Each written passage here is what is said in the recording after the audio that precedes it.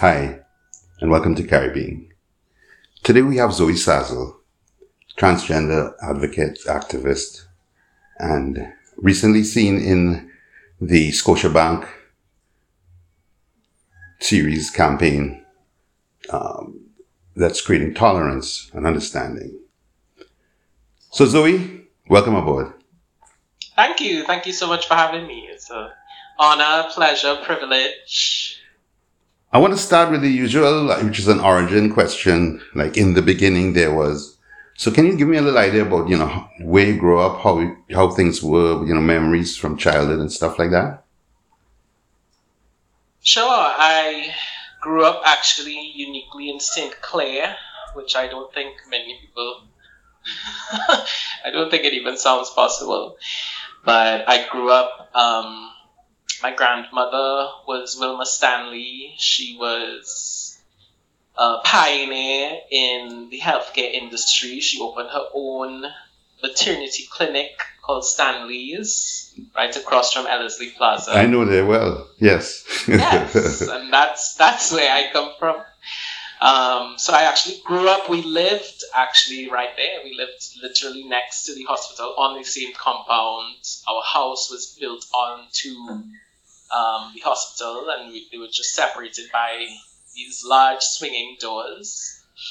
And so that's where I grew up. And that's kind of how I grew up. I didn't really have a regular childhood.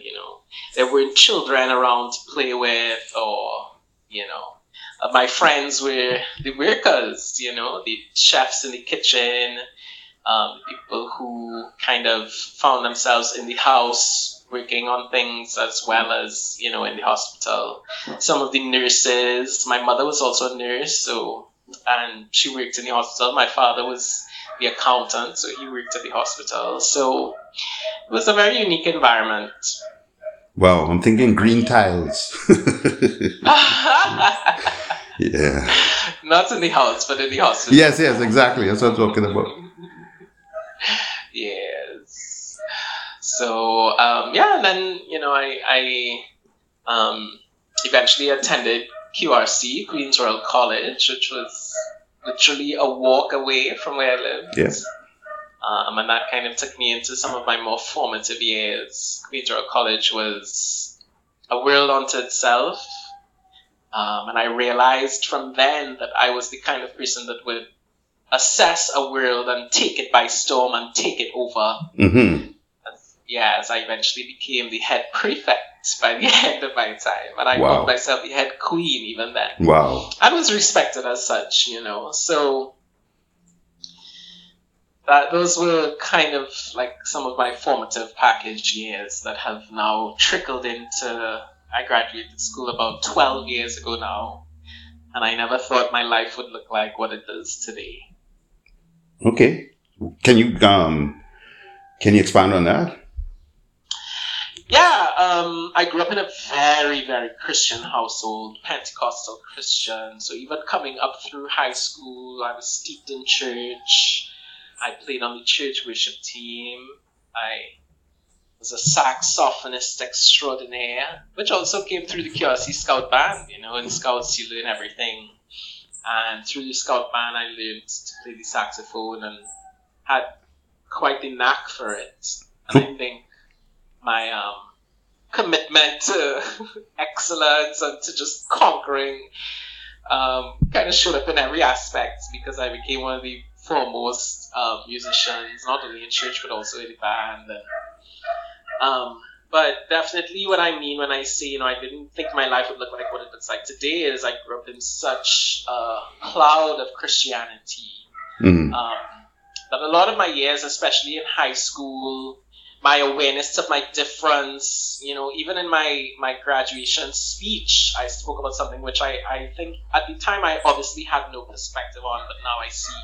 I spoke about coming into Form 1 and seeing these tall, towering, lanky figures of men, just cross the courtyard like Moko Jambis, playing in the football field. And I would sit in one of the Form 1 classrooms and look out at them, and I didn't know it then, but I was filled with a sense of other.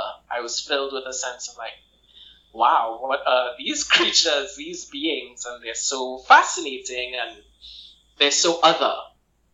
Um, but of course, within socialization, I wasn't allowed to really absorb that sense of other. I was taught that these were the same as me, that these were boys and I was a boy. But all throughout school, I understood. I also felt so out of place from the perspective of I felt like I was given access to a whole world which I should not have been given access to, or which I wouldn't have usually been given access to. And now I understand that to be tied into my gender identity. In terms of I understand now that sense of other, that sense of seeing these boys and these young men, because some of the people that formed Six, they were 17, 18, 19. I mean, they were by then men with beards. And their physical structures, they were athletes. So I was just completely, not only enamored, but also just in awe. I was, filled with a sense of, wow, other, like what are these creatures?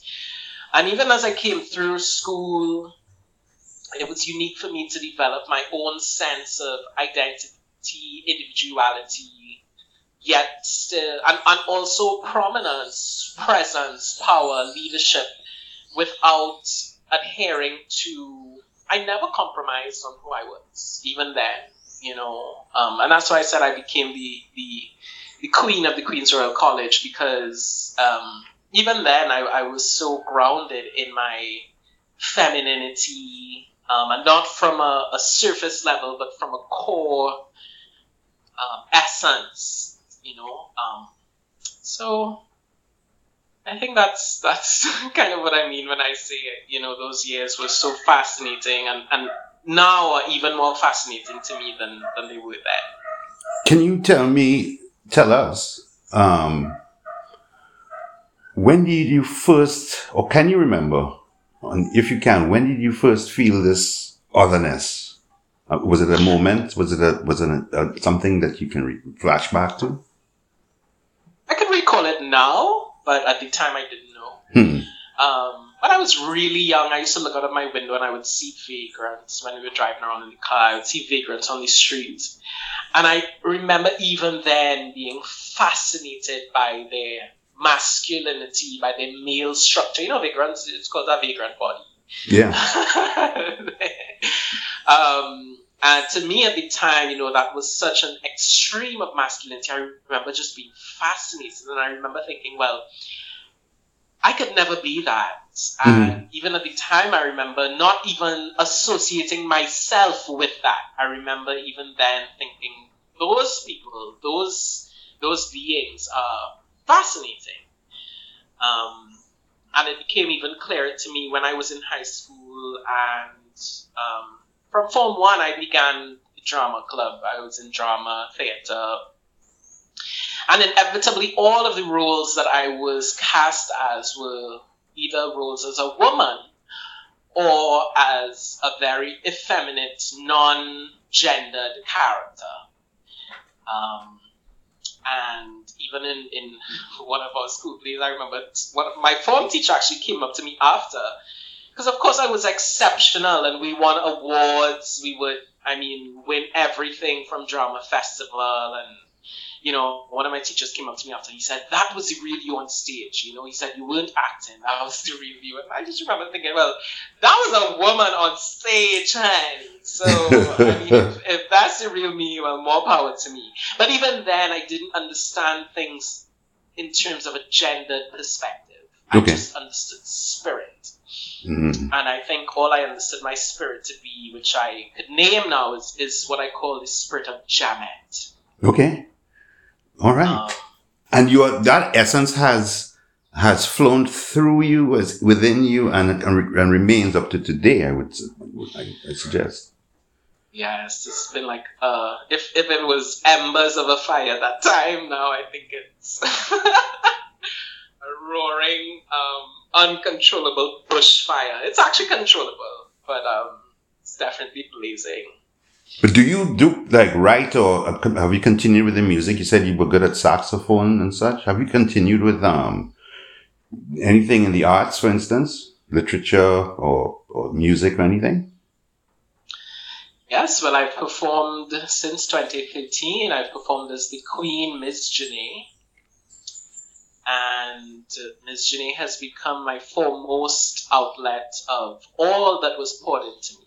And recently, well, not recently, 2017, through my work with Three Canal, we transitioned into music.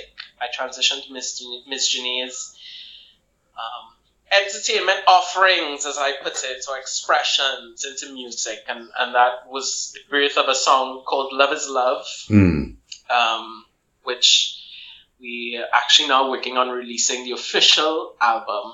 Okay. But yeah, all that was poured into me at that time, I didn't understand how it would come into formation. But now I think I have many outlets, and Ms. Janae has become my primary creative outlet. Wow. The Scotiabank thing now, for people who might not have seen it or be aware of it, you did a video, part of a campaign by Scotiabank in Trinidad and Tobago. Well, I believe it's Michael Mulida who directed it. Yes, Michael is the director, yeah. Well, I don't like to say, refer to people as my students. Sorry, Michael Mulida, yes. Yeah, I don't like to necessarily refer to people as my students, but I taught Michael at UWI Film Program. Okay, lovely. And in fact, I think it must be in 2008, 9, I'm not sure. He would have produced... Queens of Curep. Yeah, he produced the Queens of Curep when he was with us. And it was very popular. I think it won the Audience Award at the Trinidad and Tobago Film Festival. And this is a kind of a breakthrough, I think. I also had a student from Barbados and other students around that time because there was a student from Barbados. She did a thing called SIR Survival. And that was on, the same Queens of Curep. There used to be a place called June's 3, which was approaching the, Curep Junction. And she did a one-on-one interview with someone then as one of my documentary class, I think. It was SIRVIVAL, I believe it's Survival. I think years ago, I had done I did some interviews in probably 1992, huh? Don't let the hair dye fool you, you know? But, you know what I mean? But I did a series of interviews. I did it in black and white outside and around, June's. And I interviewed, I asked people questions like, you know, were they interested in, having children at some point? All sorts of stuff went down, you know? But it was very stark, I remember. And, met a lot of people. And I was actually writing a short film that I hope would be a feature called Number One, you know? Because one of the people I interviewed, they didn't dress as the, what we normatively would say is gender normative, feminine, female. Right. They put pretty, I don't know, I wouldn't say neutral clothing, but they came across as the most normatively feminine as well. So I thought it was fascinating. And I had this whole thing with this person who was working in a bank in the day. And then in the evening, they had this round kind of mirror, moon mirror. And in the evening, they transform and go out to Lyman Party and thing in their own world, you know? Right. Well, in the real world, it didn't work out so well because the person there, I met them years later. I was filming something in the River and Manet's Ranch in Arima. And this person came up to me and asked me if I remember them, and they had a beard and thing. And I said, well, looking kind of familiar. And they said, they pulled this picture out of the wallet and they said, hey, I was number one, you know? I was like, okay. Wow.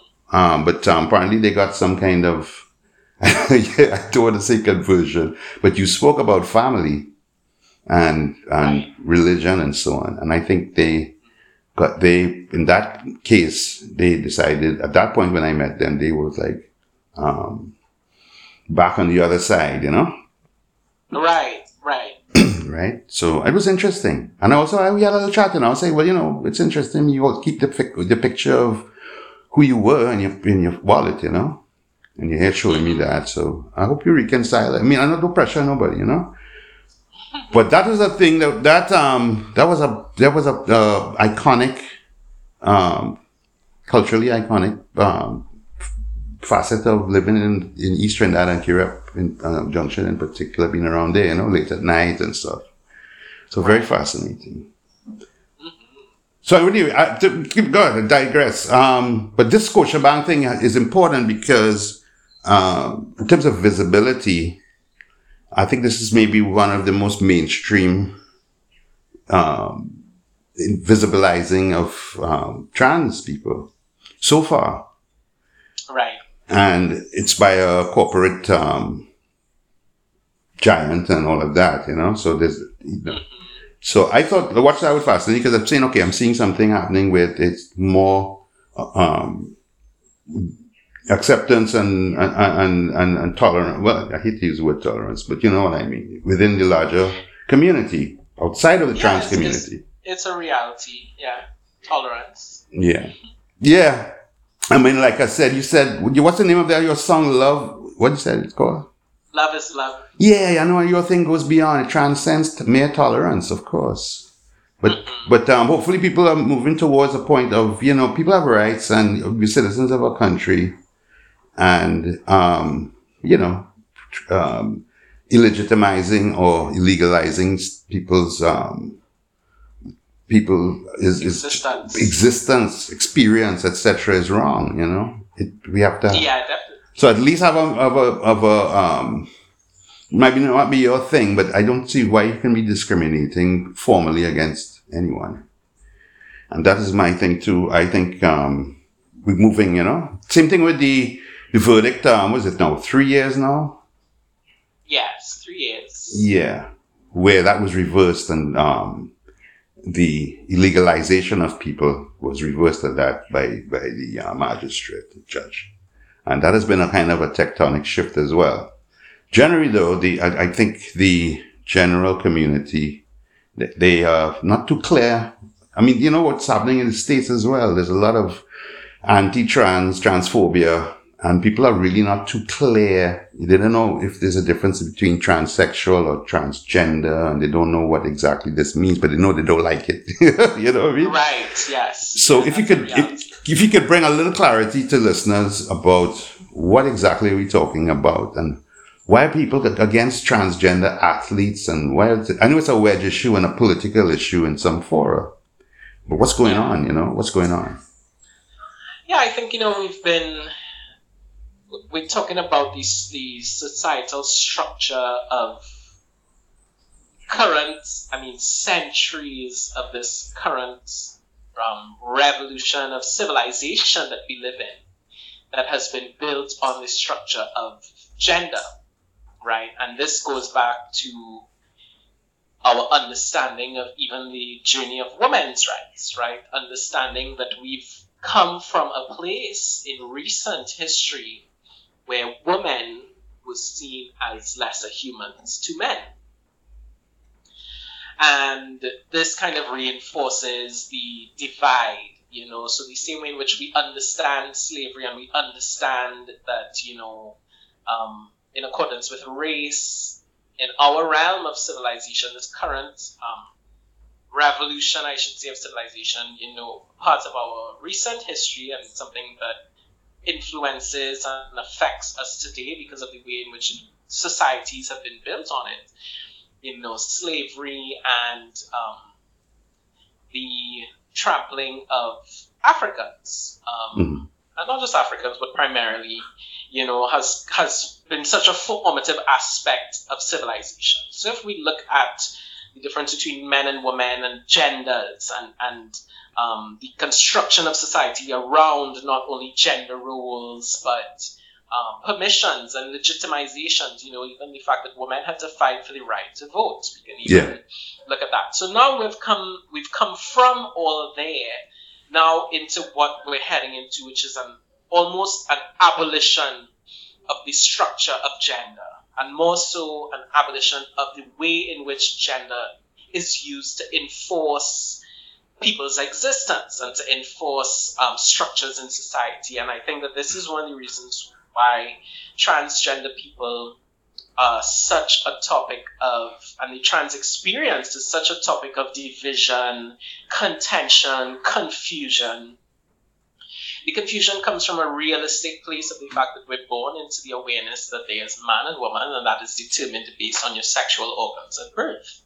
And for a long time, there has not been any notion of a reality of there being a variance in that. Mm-hmm. So it's like telling somebody, you know, you breathe through oxygen, and then we're now in a time in society when people are saying, well, you don't actually really breathe in oxygen and exhale, you know, carbon dioxide. And that is such a core sensibility of reality that to attack that or to present something which seems to suggest that that is not a fixed reality and it's a movable reality, that begins to shape people's sense of like, well, what really is real then? If you can tell me that this is not a thing, or this can be moved and changed, you know. So coming more specifically into the human experience, trans people have actually existed from time immemorial. But of course, the language, the word transgender is a very, very, very, very recent one. It's very recent language. And so, you know, even in the Bible, they would refer to things such as eunuchs, and even that language is not thoroughly accurate. But we understand that those were the references to, yes, a eunuch is a very specific reference to somebody who may have been castrated, a man that may have been castrated. But we understand in the social and cultural context of that history, it wasn't just that, you know, it referred to, reflected, represented a variance in gender identity, right? It reflected the existence of people who did not adhere to the binary, but still existed, and not only existed, had role, form, and function. If we look at indigenous societies, more specifically, in American Indian societies, there were people who were considered two-spirit. Yeah. And those people did not serve a societal role or a communal role in accordance with their physical characteristics, but more so in accordance with the understanding that their spirit, their divinity, was so radiant that it transcended the physical package within which they came, and that was revered in those times. And you have it in Hinduism, you have it in Hinduism, you have it in Orisha in its own conceptual frame. Because I did a documentary, for instance, called Olokun, Lord and Mistress of the Deep. So I don't know if people how people couldn't decode or understand that. But this sense of it's trans about transcendence. What is it? It's about transcendence. Yeah. It's about so, you know, it's the transcending of gender. That's how we come to transgender. You know, people like myself, we have transcended what gender has come to mean, you know, which is an assignment in accordance with, you know, physical characteristics. And yeah, that's what it is, you know. Even in Hindu, I don't want to say exactly which deity it is because I know I'm going to get it wrong. But even in the Hindu deities, there is an understanding of one in particular, which is, you know, beyond masculine and feminine, both a combination of both and transcending beyond even the combination. So, and I see that in myself and the experience of my community, you know. There's a divinity in there in which there are things inside of us that simply do not obey physical and constructed modes, norms, laws, boundaries, binaries. Yeah. And we look at, perhaps we could say Judeo-Christianity and such, but there's a patriarchy that sees God as a man, a male form, you know. Exactly. And and that has its own implications. Of course, there's also race, or what do we call race, where they see incredibly God is portrayed in the Judeo-Christian in some rounds as strangely European, although he was from Nazareth in the Middle East, Yes. what we now call the Exactly. Middle East. He would have been historically brown skin. Brown. Yeah, with very, very densely kinky hair, which because was like lamb's wool, Unruly hair. Exactly. Yeah, but out of that comes this kind of blonde-haired, blue-eyed dude, kind of traipsing around in sandals and a dress. Yeah, all that. Yeah. A robe. Yeah. So there's a lot of. I don't think we could accomplish it in one go, but a little bit of understanding more, Because people are confused. A lot of people are confused in terms of is trans tied to sexual orientation, and is trans about transsexualism, as in you're going to have surgery, and people are just right, and they're seeing so many gradations or layering within what we consider gender, that they get confused. And I understand too, because you're on a beat, and even again, you said binary, and I think, I don't know, we have under the yoke of our history, we have this binary thinking and this sort of neo-colonial policing of everybody. Like we are almost like we are still the masters overseer, making sure this one doesn't do this or this one doesn't do that, and we're gonna lock this one up. So, and that's something that personally disturbs me, right? That personally disturbs me, and the groups that inevitably seem targeted, like marijuana. I think you're not just illegalizing marijuana, you're illegalizing black people, because the basis of the illegalization was to lock up and to push back on people of color, Mexicans and African Americans in the cities and all of that, So we have to look at, and then people ups now, and it's just accepted as something that's right. Same as slavery. It was illegal. If I come and advocate against slavery during slavery, I could get locked up. My activities are illegal. So we're in this kind of flux, though. Yes. And I want to get a sense of where we might go and might be going, because the Scotiabank thing, as I said, is a shot across the bow for some, and it's a welcome. It's almost a relief to see coming into the open as such, into the mainstream, and looking and not judging. And I want to just get a sense of is there a momentum you're feeling, or part of even? Well, as you said, the tectonic shift happened with the Jason Jones case in 2018.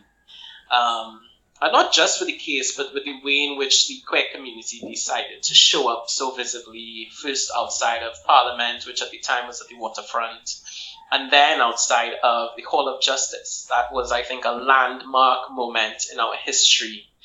April 18th, 2018, so much so that, even now we seek to commemorate that day. That was a tectonic shift, right? That was one of the few moments in which so many members of the LGBT community decided, you know what, we don't really care to remain in the shadows. Trinidad has operated on such a don't-ask-don't-tell basis with regards to the community for years. It's like everybody knows somebody that is, at the time we would have said, funny. Yeah. Right? In every sphere. But it was very much, we don't talk about them, and they don't, talk about, they don't push up yourself, and you don't come out in the daytime, in other words. And that was one of the first time that the community decided, we're going to show up, and we're going to show up not in a way which seeks to continue this invisibilizing of who we are. And then there was the public backlash after that day because of the judgment itself, not only from the church community, which came before and after, but also from the regular everyday man. And if you listen to the radio stations, you would have heard Buju Banton's song, Go Bye Bye. Yeah. Kind of just on repeat. Yeah. Literally. And you should also know that was the time in which, as Ms. Janae, I poured into my music, and we came up with a song called the Batman Anthem. And it was in direct response to exactly what was happening. So since then, now we've come along these years where the community understood the backlash from that day, and I think that year we also had the first ever public pride parade. Yes. And so since then, there's also been a community organizational shift of some key players to continue pushing for the advancement of the public acknowledgement, public recognition, public display, open visibility of the LGBT plus community, and almost a kind of perspective of like, well, look, we've been here and now we're here, and we really ain't going anywhere. Yeah.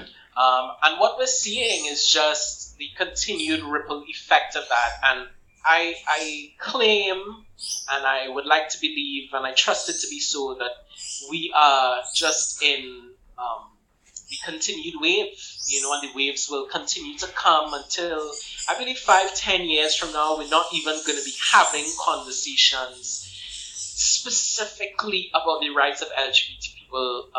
I think especially in 10 to 20 years from now, more specifically, I could guarantee you that our LGBT community are going to be in such places of prominence, influence, leadership, government. We already are, but, in very open and proud ways, to where right now what we're doing is leveling the legal framework and playing field. Yes. And that's a part of the reason why additionally visibility is also important. The reason why I got into that campaign with Scotiabank was because I had a conversation with Scotiabank probably about 4 weeks prior with their human resource department, in which they celebrated a Newsday article that I did, which featured me as the representative of the trans community for Trans Visibility Day on March 31st. Newsday did a feature of my story, and a key and crux to my story is the fact that I was working at TTT through the OJT program. Okay. A year prior, so at the beginning of the pandemic in March 2020, I was working there, and it was also the beginning of my transition publicly. And we got to a point a couple months in where they literally had this huge high-level executive meeting with me, and they were clear about the fact that they were not recording the meeting and they were detailing anything in emails, but they wanted to let me know in person. Pretty much, if you want to live this way, that's your business, and all power to you, but we will not allow it within our organizational context. Okay. And I made it clear to them that this was such a clear example of discrimination and a violation of my human rights. Yeah. Not giving me access to employment, which I already got. I already got the job. I was already in the job. I was superb at my job. And they gave me the ultimatum. They said, well, either you continue coming to work dressed as the boy that you were assigned at birth and your legal name, or you could find a job somewhere else. And of course I left. But I spoke about this in the article, and then Scotiabank had the conversation with me where they were clear on, the HR mandate of diversity inclusion, first for internal reasons, to ensure that internally the LGBT community would feel safe and comfortable and secure in their job, in their workplace at Scotiabank. And then later on, they decided on doing this public campaign. And let's be honest, we understand that this kind of push has come from the fact that Scotiabank is a Canadian corporation. So let's not fool our fact and believe that there are people in Trinidad just sitting down and, believing that this is important. No. People that are running this campaign, they are literally taking directives from Scotiabank in Canada, which has decided that as a global company, these are the mandates that are to be enforced globally. And I say that because it's just a reality of the situation, and it's not to downplay, but it's to remind us of the full scope of the reality. Yeah. Right? So this is not Massey Stores, which is, primarily a Caribbean-run organization that has taken it upon themselves to champion this social justice. Yeah. It's definitely a trickle-down from North America. Yeah, from head office. From head office. But nevertheless, there. We in the community, we say thank God. Yeah, however it comes. Yeah, welcome it. I mean, take it. Yeah, it's good. Intersectionality again. I don't know, man. When you said, I've been around a while, and some part of me can't believe that in 2021 we're still talking about this, or you got caught with a piece of bush, you get locked up, or women's reproductive health, and the rights to control the destiny. Somebody, usually male, really structured. Is even decided. Child marriage. Well, yeah, Yeah. All of the above. Even the child marriage thing, I thought could have been handled in different ways. You know, given we need also to have a full conversation about it. You know, I agree. You know, and I think that and my job and what I see as my job currently, especially with regards to the transgender movement, the LGBT movement, is what I call nuance. Mm-hmm. And I think that's what you're referring to when you say we should have the entire conversation. You know, we in the Caribbean, we can't just absorb, and in Trinidad, we can't just absorb, what's happening in North America and consume it as a reality and bumble around, with blinders on. I think it's important for us to consume the nuances, so the same way my parents are vehemently against my lifestyle, and they probably hang their head in shame and cry every time they see my face on this pushback ad. Okay. But it doesn't mean that we don't have conversations. It doesn't mean that they won't say I love you, Yes. It's such a nuanced existence, and it's for everything else, right? So even with the child marriage conversation, it's not about a group of people just standing up and saying this is wrong and cancel it. It's more about, well, let's have the conversation about actually where did this come from, mm-hmm. and what maybe were the aspects of our society that this served. And now that we're in a different realm of reality, how do we move forward in a way which doesn't demolish structures which may have been beneficial to us in a certain way, but now can just be adjusted to incorporate mm-hmm. A broader scope of reality? Well, we have to commit to see. I don't find the place particularly reflective, and there's a lot of distraction and deflection, and a lot of people do not wish to confront a lot of things that are societal ills or culture that or try to escape the culture that we seem confined to, and I think that just is I feel a suffocation for the society there, and it's kind of overdue, I feel it back in times vibes, all the time, and I really want to go forward, like it's time to kind of grow up and move forward. Yeah, we're stuck, there's a sense of inertia across the board, and political inertia, the ethnic, the soft bigotry and all of this nonsense that keeps us polarized. All right. So, I think the policing that you spoke about is exactly that, and it became so clear to me. I haven't lived in Trinidad until 2016. I left Trinidad when I was 17 and moved to the States, and then moved back here in 2016. And one of the first shocking experiences to me was taking a taxi. Mm-hmm. And it was how much these taxi drivers treated this taxi as their kingdom.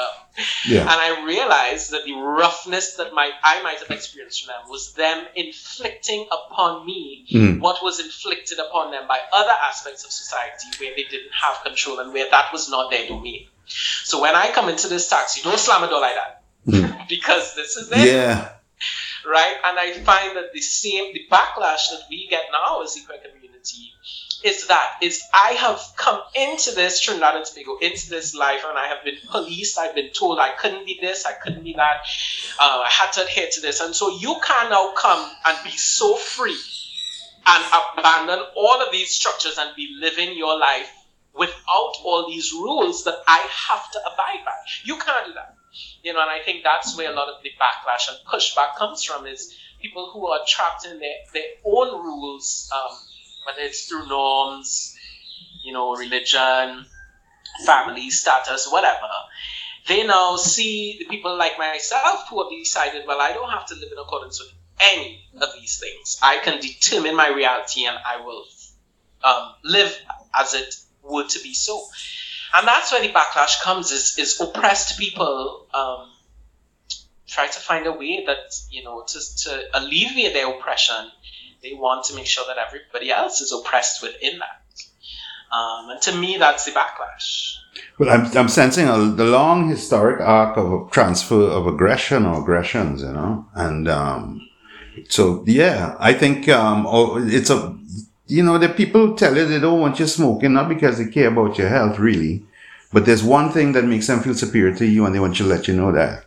right? Yes. And this is this tradition or culture that we need to get out of. And it's I find it stifling, man. And it's really keeping us from our achieving our zenith. We kind of, as I said, but the little slow things at the margins that are happening. I don't want to say slow, but things are happening at the margins. And okay, so there is some movement. I remember in Cuba, over the years, homosexuality was become the state now eased up. Part of it was because Raul Castro's daughter was the main lesbian or gay advocate, and very public and so on.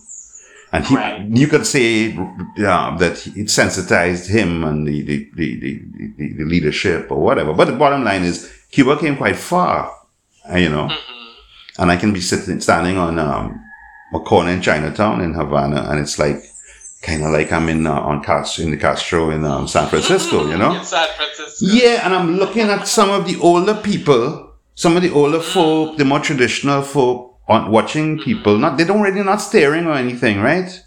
No. But there's almost an enforced tolerance because the regime has decided, hey man, it's okay now. We need to do this.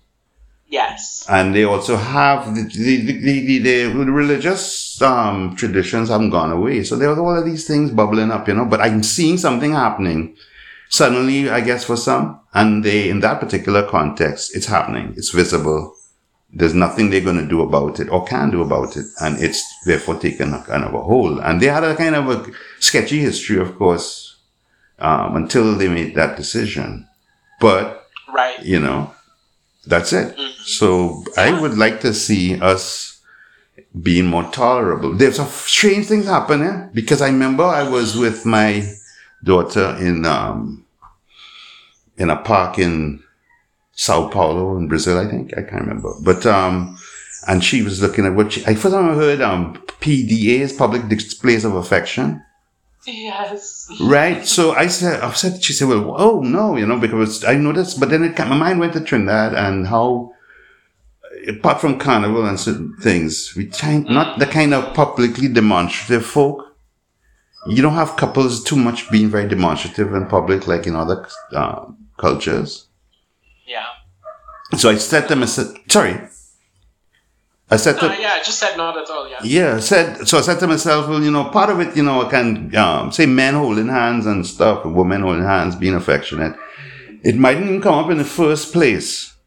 Because when I say that, people just seem not to, there's always some kind of disclaimer when you're with your better half. Like, I don't know if you're trying to suggest that you're still available. I don't know, partner. But we have that kind of stance,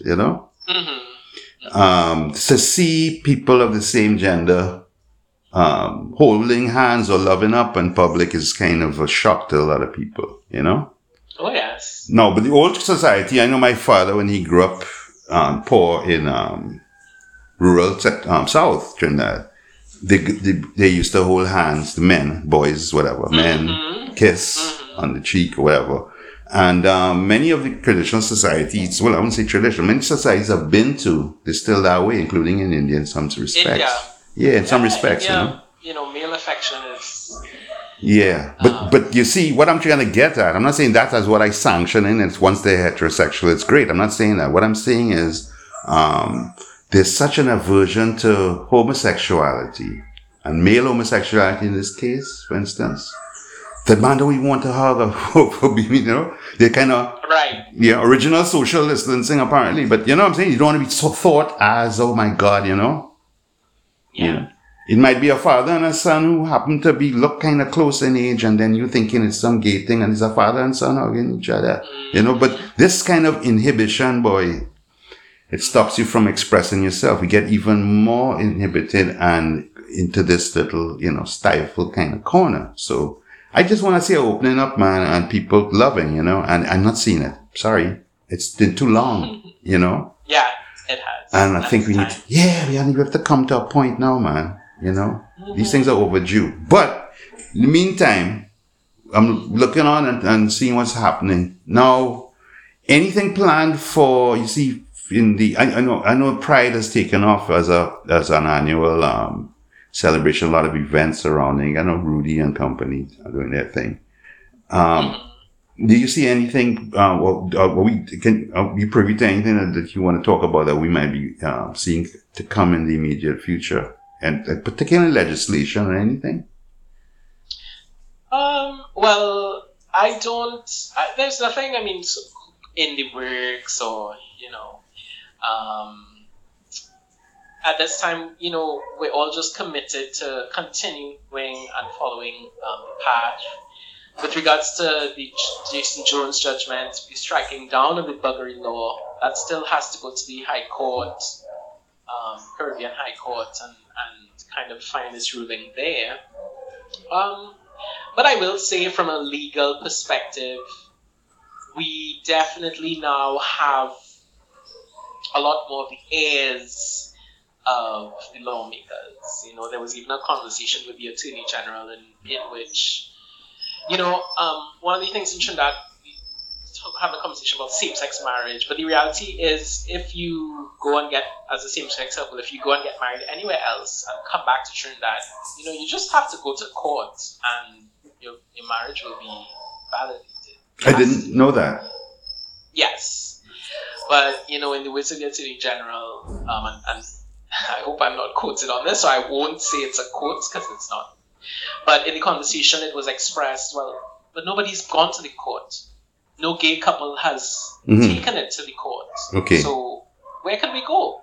So that's kind of the way, that's kind of like our eyes forward now, is making sure the impact happens on a constitutional level. Yes. I know specifically with regards to the transgender community, our biggest constitutional life-changing factor is something called the gender marker, right? Which comes back to that same thing in the job in TTT. If I was able to go through my transition, even prior to beginning the job, and go along the route of being able to change my gender marker so that when I present my ID to these people, my gender says female, and it's with whatever preferred name, then I don't have to worry about what's between my legs, and I don't have to worry about that determining the kind of experience that I'm going to have in accessing a life that everybody else does not even have to consider. Yeah. So we just understand that the change that we're looking at now, the changes and the places we're going to be applying the most pressure going forward, is on a legal and constitutional level. Yeah, but I'm not expecting people institutions and such to come around suddenly and everything's fine with them. This is something they have to grapple with. So I understand them having their difficulties, the challenges, coming to terms, right? But what you just said, though, I just don't feel comfortable. People a fellow citizen. I just don't feel comfortable that a fellow citizen can determine. I don't want them to go there. I don't want them to be concerned about what I have between my legs or even my ears. You know what I'm saying? Exactly. I just feel it's a violation, man, and it's done in it's formalized, and I don't like that. I personally could say it. No, I don't like that. And in terms of same-sex marriage, my question would be, why I was asking about the legal a little bit is that, because I didn't know I guess I didn't realize it hadn't, but I could see it in theory be working, but it hadn't been tested. But if you do have a same-sex marriage, let's say in Canada or Amsterdam, Holland or something, and you do get formally recognized here in Trinidad and Tobago, what happens to things like the legal issues with insurance and land and inheritance and all of these things? That's the thing. The other thing is, sorry. No. You go ahead. And what are the implications of things like adoption and all of that? Right. Well, there are lots of implications, but according to the court, a marriage here, because we are not a theocracy, marriage is not recognized in accordance with religion. So, and according to the court, once a marriage has been, formalized elsewhere, and you've brought it to the court, it has to be recognized by the court legally. So the truth is, if anybody actually did that, it would be recognized, and things with, partner rights, visitation rights at the hospital, Yes. land ownership, all of that would have to be adhered to, because you would be in possession of a legal document which states that this is your marriage partner, whether that, might stay husband and wife. Yeah.